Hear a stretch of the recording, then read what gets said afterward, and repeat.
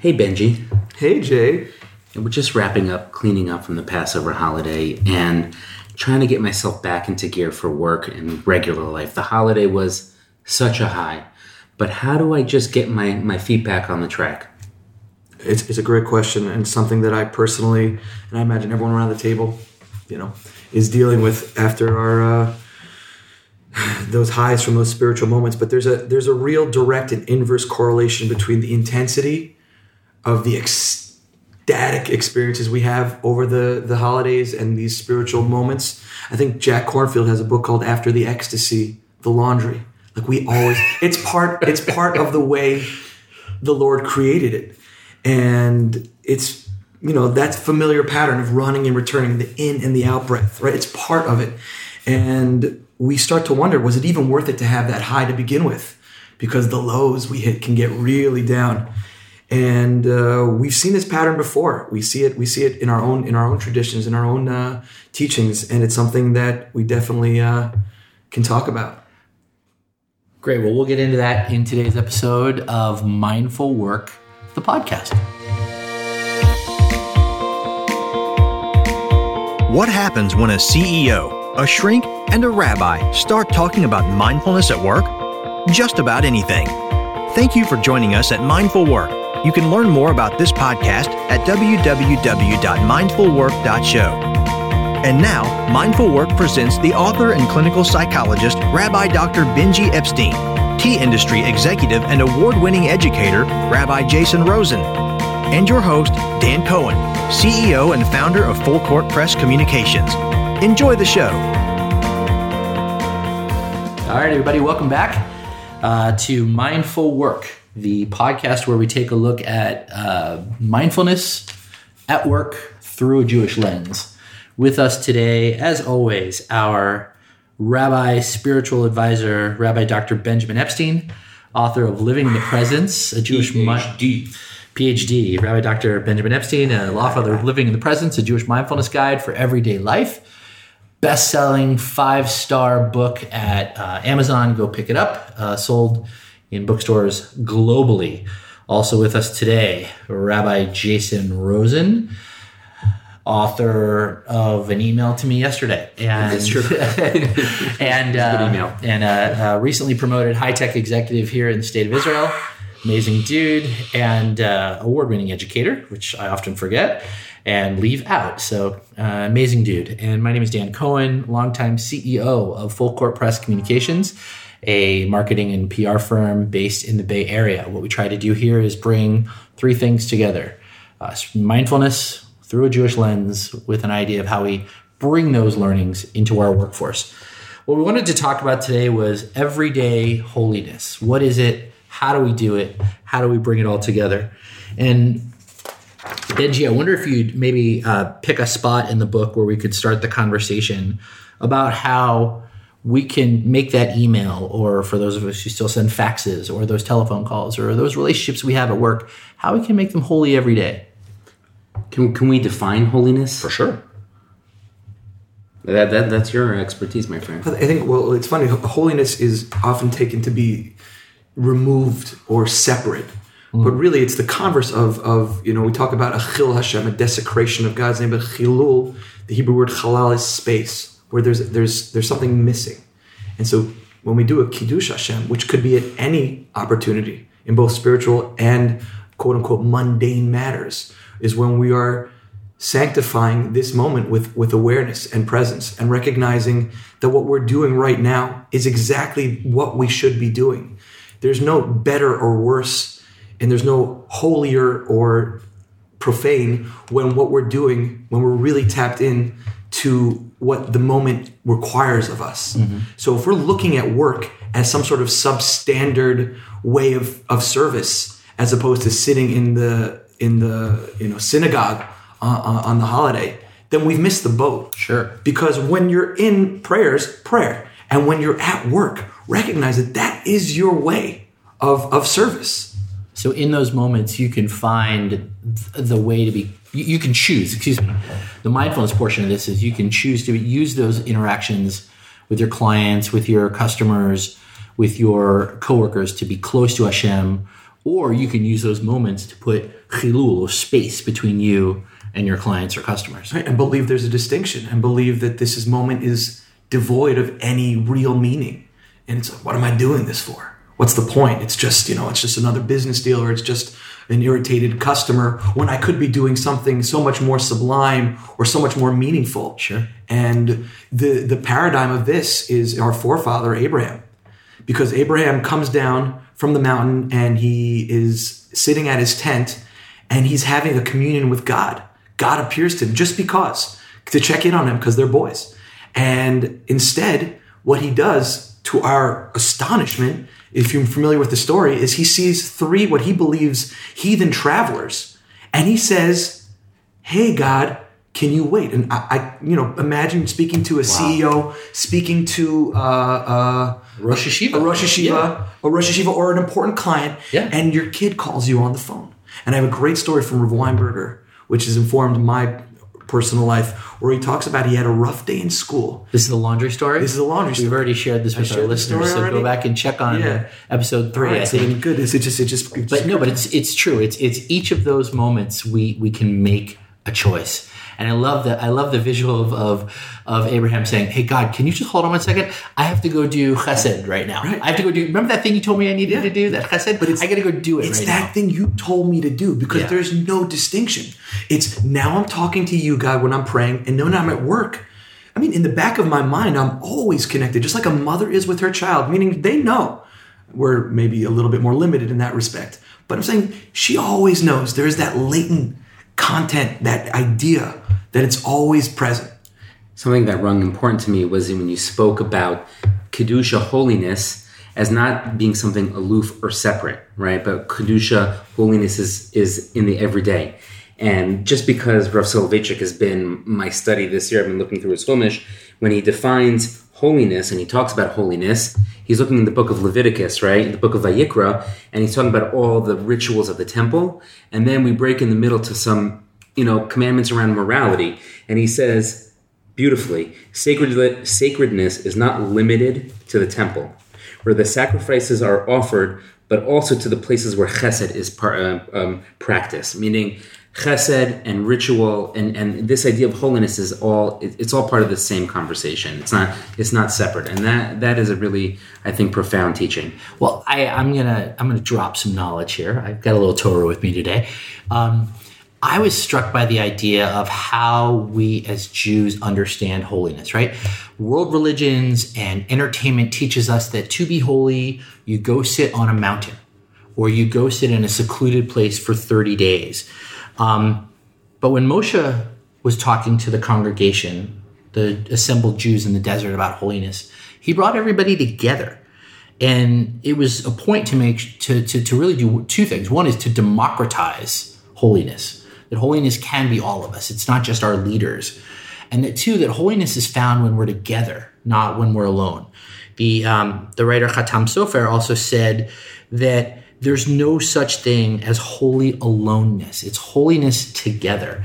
And if we think about work and projects, when we are working with our peers and we're all serving Hashem in that moment or bringing our best selves to that moment, we can really achieve great things. I mean, we all see it through the lens, I see it often through the lens of sports and teams that are working well together versus maybe the star athlete who's not a part of that team.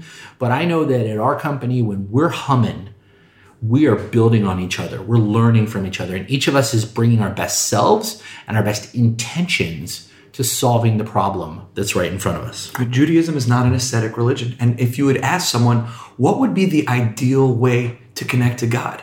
Would it be to have a job? Would it be to have a family? No, he said it would be going off to a mountain for 30 years and just having meditation and doing what, quote unquote, navel gazing. But anytime we do go into that service, anytime we do have that holiday, anytime we do have the opportunity to connect on a quote unquote more spiritual dimension, it's all about bringing it into this world. God wanted, the Midrash says, the rabbinical teaching says, a dira b'tachtonim. He wanted a dwelling place in this world. He has angels. He has what he wants. People. He wants us with our foibles. He wants us with our faults. He wants us when we are struggling at work, and he sees value in that.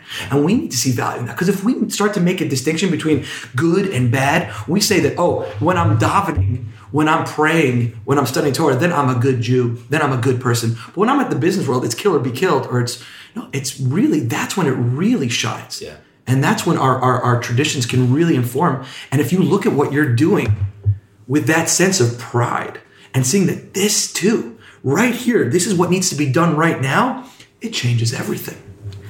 Kedusha as kind of a community is a beautiful concept, because if you think about that in the work mindset, right, we're talking about that you can achieve greater goals when working with people, right? But that's when you have the melech, the king on top. You're looking towards Hashem, right? So if you have a team of people working, but not for their own glory, I'm going to close the deal, or I'm going to be the one to save the day or make whatever it may be, but you're thinking as a team towards a greater goal, then that's how you can achieve real success. And it's the same thing in terms of Kedusha, as you described it, that Kedusha comes not by sitting in the mountaintop by yourself, but like the gathered community that's coming to receive the teaching towards something greater. That's a real takeaway. I want to ask Dan a question.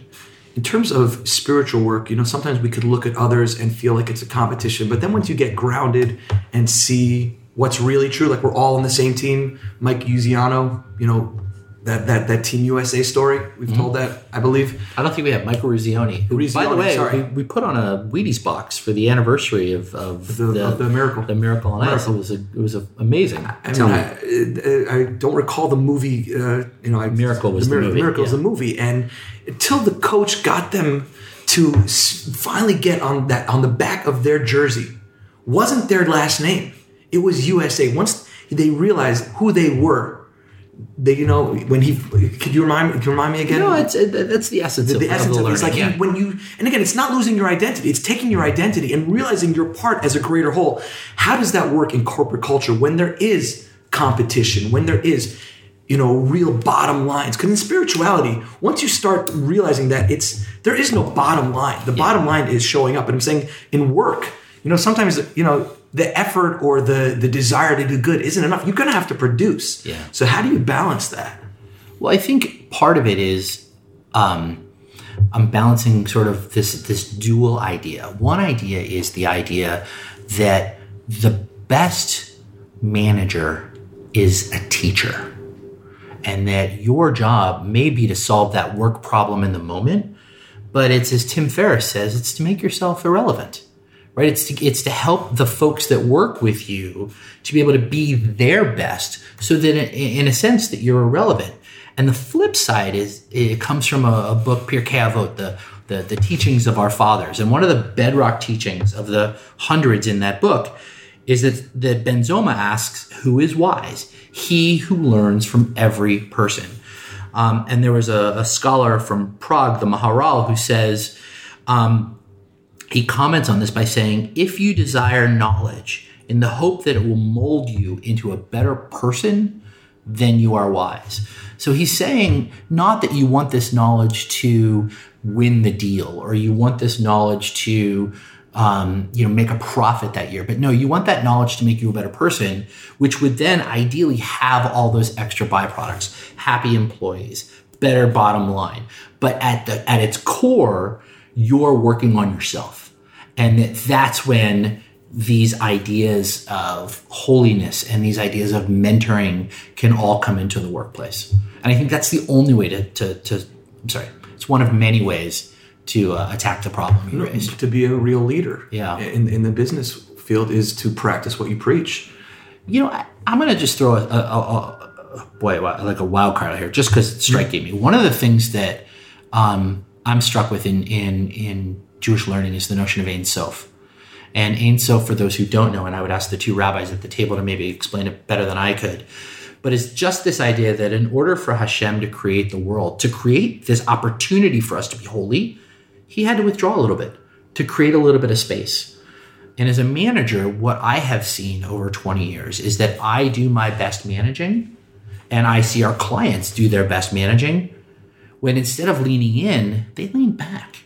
And they give space, and they give room, and they give the resources for their employees to grow. And I wonder if you have any thoughts or wisdom on the notion of Ein Sof, or on the notion of removal and creating that space for people to find their own growth or their own holiness. It's the Kabbalistic concept of tzimtzum, of restriction, where you're holding back, but really the desire is to give and to empower and to allow that person to flourish, to achieve who and what they can ultimately become, which requires tremendous humility, which is something that maybe we lack somewhat in this generation. But to have that humility to say it doesn't always have to be about me, and it's about bringing up the other, because through this other, through my employee, through my coworker's success, I'm also being successful. And especially in spiritual matters, right? It's all part of team. It's all part of working for and you might not agree politically, and you might not have the same, religious identification, but at the core idea is that we are working together at this. And if people feel that way and feel emboldened to do that, then they can thrive, which is ultimately the goal of making the world a better place. I was just struck by that idea that by ultimate giving is by stepping back and letting that person, shine or thrive. And that's just, it's like the opposite of what you would think. Like, you want gifts, you want to be given to, but ultimately by stepping back and letting, you see that with parenting. I mean, when you see that in work, it's the same idea. Giving your child the opportunity to do it themselves is ultimately the greatest gift you can do. And that's really profound. And giving them the resources, right? So part of it is also as an employer, you have to, or you have an opportunity to send your employees to trainings to give them the skills that they need to succeed. Whether it's a junior employee, how she can become a mid-level employee, or a mid-level employee, how she can or he can make that leap, that giving them the resources. And to bring it all back to sort of the Jewish lens, in a sense, God gave us the toolkit, right? God gave us I think you called it the revealed and the hidden Torah. That is a guidebook, a spiritual guidebook for how we can improve ourselves and others and the resources that we can offer them. And just when you talk about your definition of mindfulness, you've mentioned this, that it's not judging, right, in the moment, right? Because I think the struggle is when you're in that moment and you have your perspective on it, then you see it in a certain way, and then that's inserting yourself into it. And I think what we're talking about here in terms of Kedusha is being able to put yourself back for a moment, right? This tzimtzum, retracting yourself to be able to see a bigger picture. And that's the non-judgment, I think, of mindfulness. Can you, clarify, am I on the right path here? Yeah, definitely. And it's definitely something that we're all tasked to, because naturally we're going to be judging. The mind is constantly in a state of, do I like this? Do I not like this? Am I threatened by this? Is this a fight? Is this a fight or flight situation? We've been developed, and our brain has sort of gotten that where we have our automatic and that automaticity, which we have to start to be aware of. And our sages deal with that in the ethics of the fathers. It talks about al tadin et chavercha. Don't judge your friend till you get to his place, which is impossible. But it doesn't say don't judge. It says, when you notice that you're saying, you're going to be judgmental, it's going to happen, then remind yourself. Just catch yourself and say, I don't know this whole story. Mikomo is his place, with his unique familial upbringing, with his, cognitive abilities, with his emotional skill set, with the fact that, the taxi driver yelled at him today, right? I'm never going to get there, so I don't know. Again, requires that humility. And we could try to find out. But when we notice ourselves judging, we could catch ourselves. We could see it. And then we could say, judgment. Here's judgment. And then we can relate to it more kindly. You remember the movie Groundhog Day? I do love that movie. Right. So Bill Murray's driving the pickup truck, and he's got the groundhog in front of him. And the groundhog's sort of fake driving the car, and he's saying to the groundhog, don't drive angry, don't drive angry, don't drive angry. And how many times have we almost pressed send on that email, or if we've gotten the howler coming at us the other way? Where one of our community friends, dear friend and teacher, Rabbi Judah Dardick, used to always say the same thing, which is like, you have no idea what happened in the last half hour before you met that person, what they went through, what they're going through. It's a reminder that what I love about what you said is it's okay to judge. What's not okay is to put that judgment into action. We are challenged to find the ability to press the pause button and then think about why we're judging or think about how we're judging rather than just blurt out, something negative about the person. And that's everything. Yeah. Well, I'd ask us to maybe think about everything. It's everything. It's everything. Yeah. Because it's right now. It's Kedusha, my friend. It's Kedusha. It's am I going to consecrate this moment with, real presence and real authentic Well, I want to close with just another saying from the same section, chapter 4, verse 1 of Sayings of Our Fathers, Pirkei Avot, where he says, "Who is honored? He who honors others." And it goes back to, what is it? The love you make is equal to the love you take, or love you take is equal to love you make. I think Chris Farley once said, "The love you make." Is it true? Yeah, exactly. So, but who's honorable? I know, right? it's the Beatles. Who is honorable? Who is holy? He who shares the honor. He who gives his holiness. And I think one of the lessons for us here is okay, in the moment, when that email comes, when the phone call comes, when somebody's at the conference table, are you able in that moment to say, who is this person? Where are they coming from? Yes, I can have maybe a snap or a Malcolm Gladwell blink opinion on the moment, but it doesn't mean I have to act on it. And that Kabat-Zinn and others would say, no, you can be present in that moment, but it doesn't mean you need to react in that moment.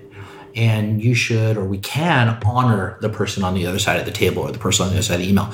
And by giving that honor, what I have found is oftentimes it comes right back. Oftentimes pausing or giving the person even just a minute to hold their pain or hold whatever they're struggling with, and not judging and not snapping. Just letting them be them for a minute, oftentimes it'll come right back. Beautiful. I think that's measure for measure, meaning in the sense that if you can look beyond yourself, put your take away what you thought, how you feel about it, and just look at another person in the moment, then that reflects back on you. Just to wrap it up, just listening without an agenda. Really just noticing how we have our biases and our wants and dislikes. And if we could really tap in, like we were saying, Dan, those questions of what's really true right now? What am I believing right now? And then just really being with that person and saying that's all I need to be doing right now. Yeah. And I'm not listening to the Jaws music, of like da da da da da da. Something bad's gonna happen. And it's just like, no, this is happening right now. And I could bring my full, because that's really all we want. We just want to be seen. We just want to be seen. We want others to see us, really, as we generally are, not on our Instagram accounts, but as we really are. And when we see that is real love. That is real presence. And that is how we can be effective educators, effective therapists, effective CEOs. Well, my Rabbi Danny Ginsburg, who I get a chance to learn with, as we were talking about holiness, he said the Netivot Shalom wrote that all of us are required to be holy. Not all of us have an option to be holy. All of us are required to be holy, and finding that holiness in each other, and finding that holiness in these moments, and finding that holiness in the gap that allows us to be holy, I think is really all of our challenge. And then figuring out how to do that when somebody's yelling on the other end of the phone, or when somebody's showing up at the laundry and they're not happy with their dry cleaning. I think that's really the challenge for all of us. Well, thank you guys. Rabbi Dr. Benji Epstein, our fearless leader, Rabbi Jason Rosen, and my name is Dan Cohen, and we look forward to joining you next time here on the Mindful Work podcast.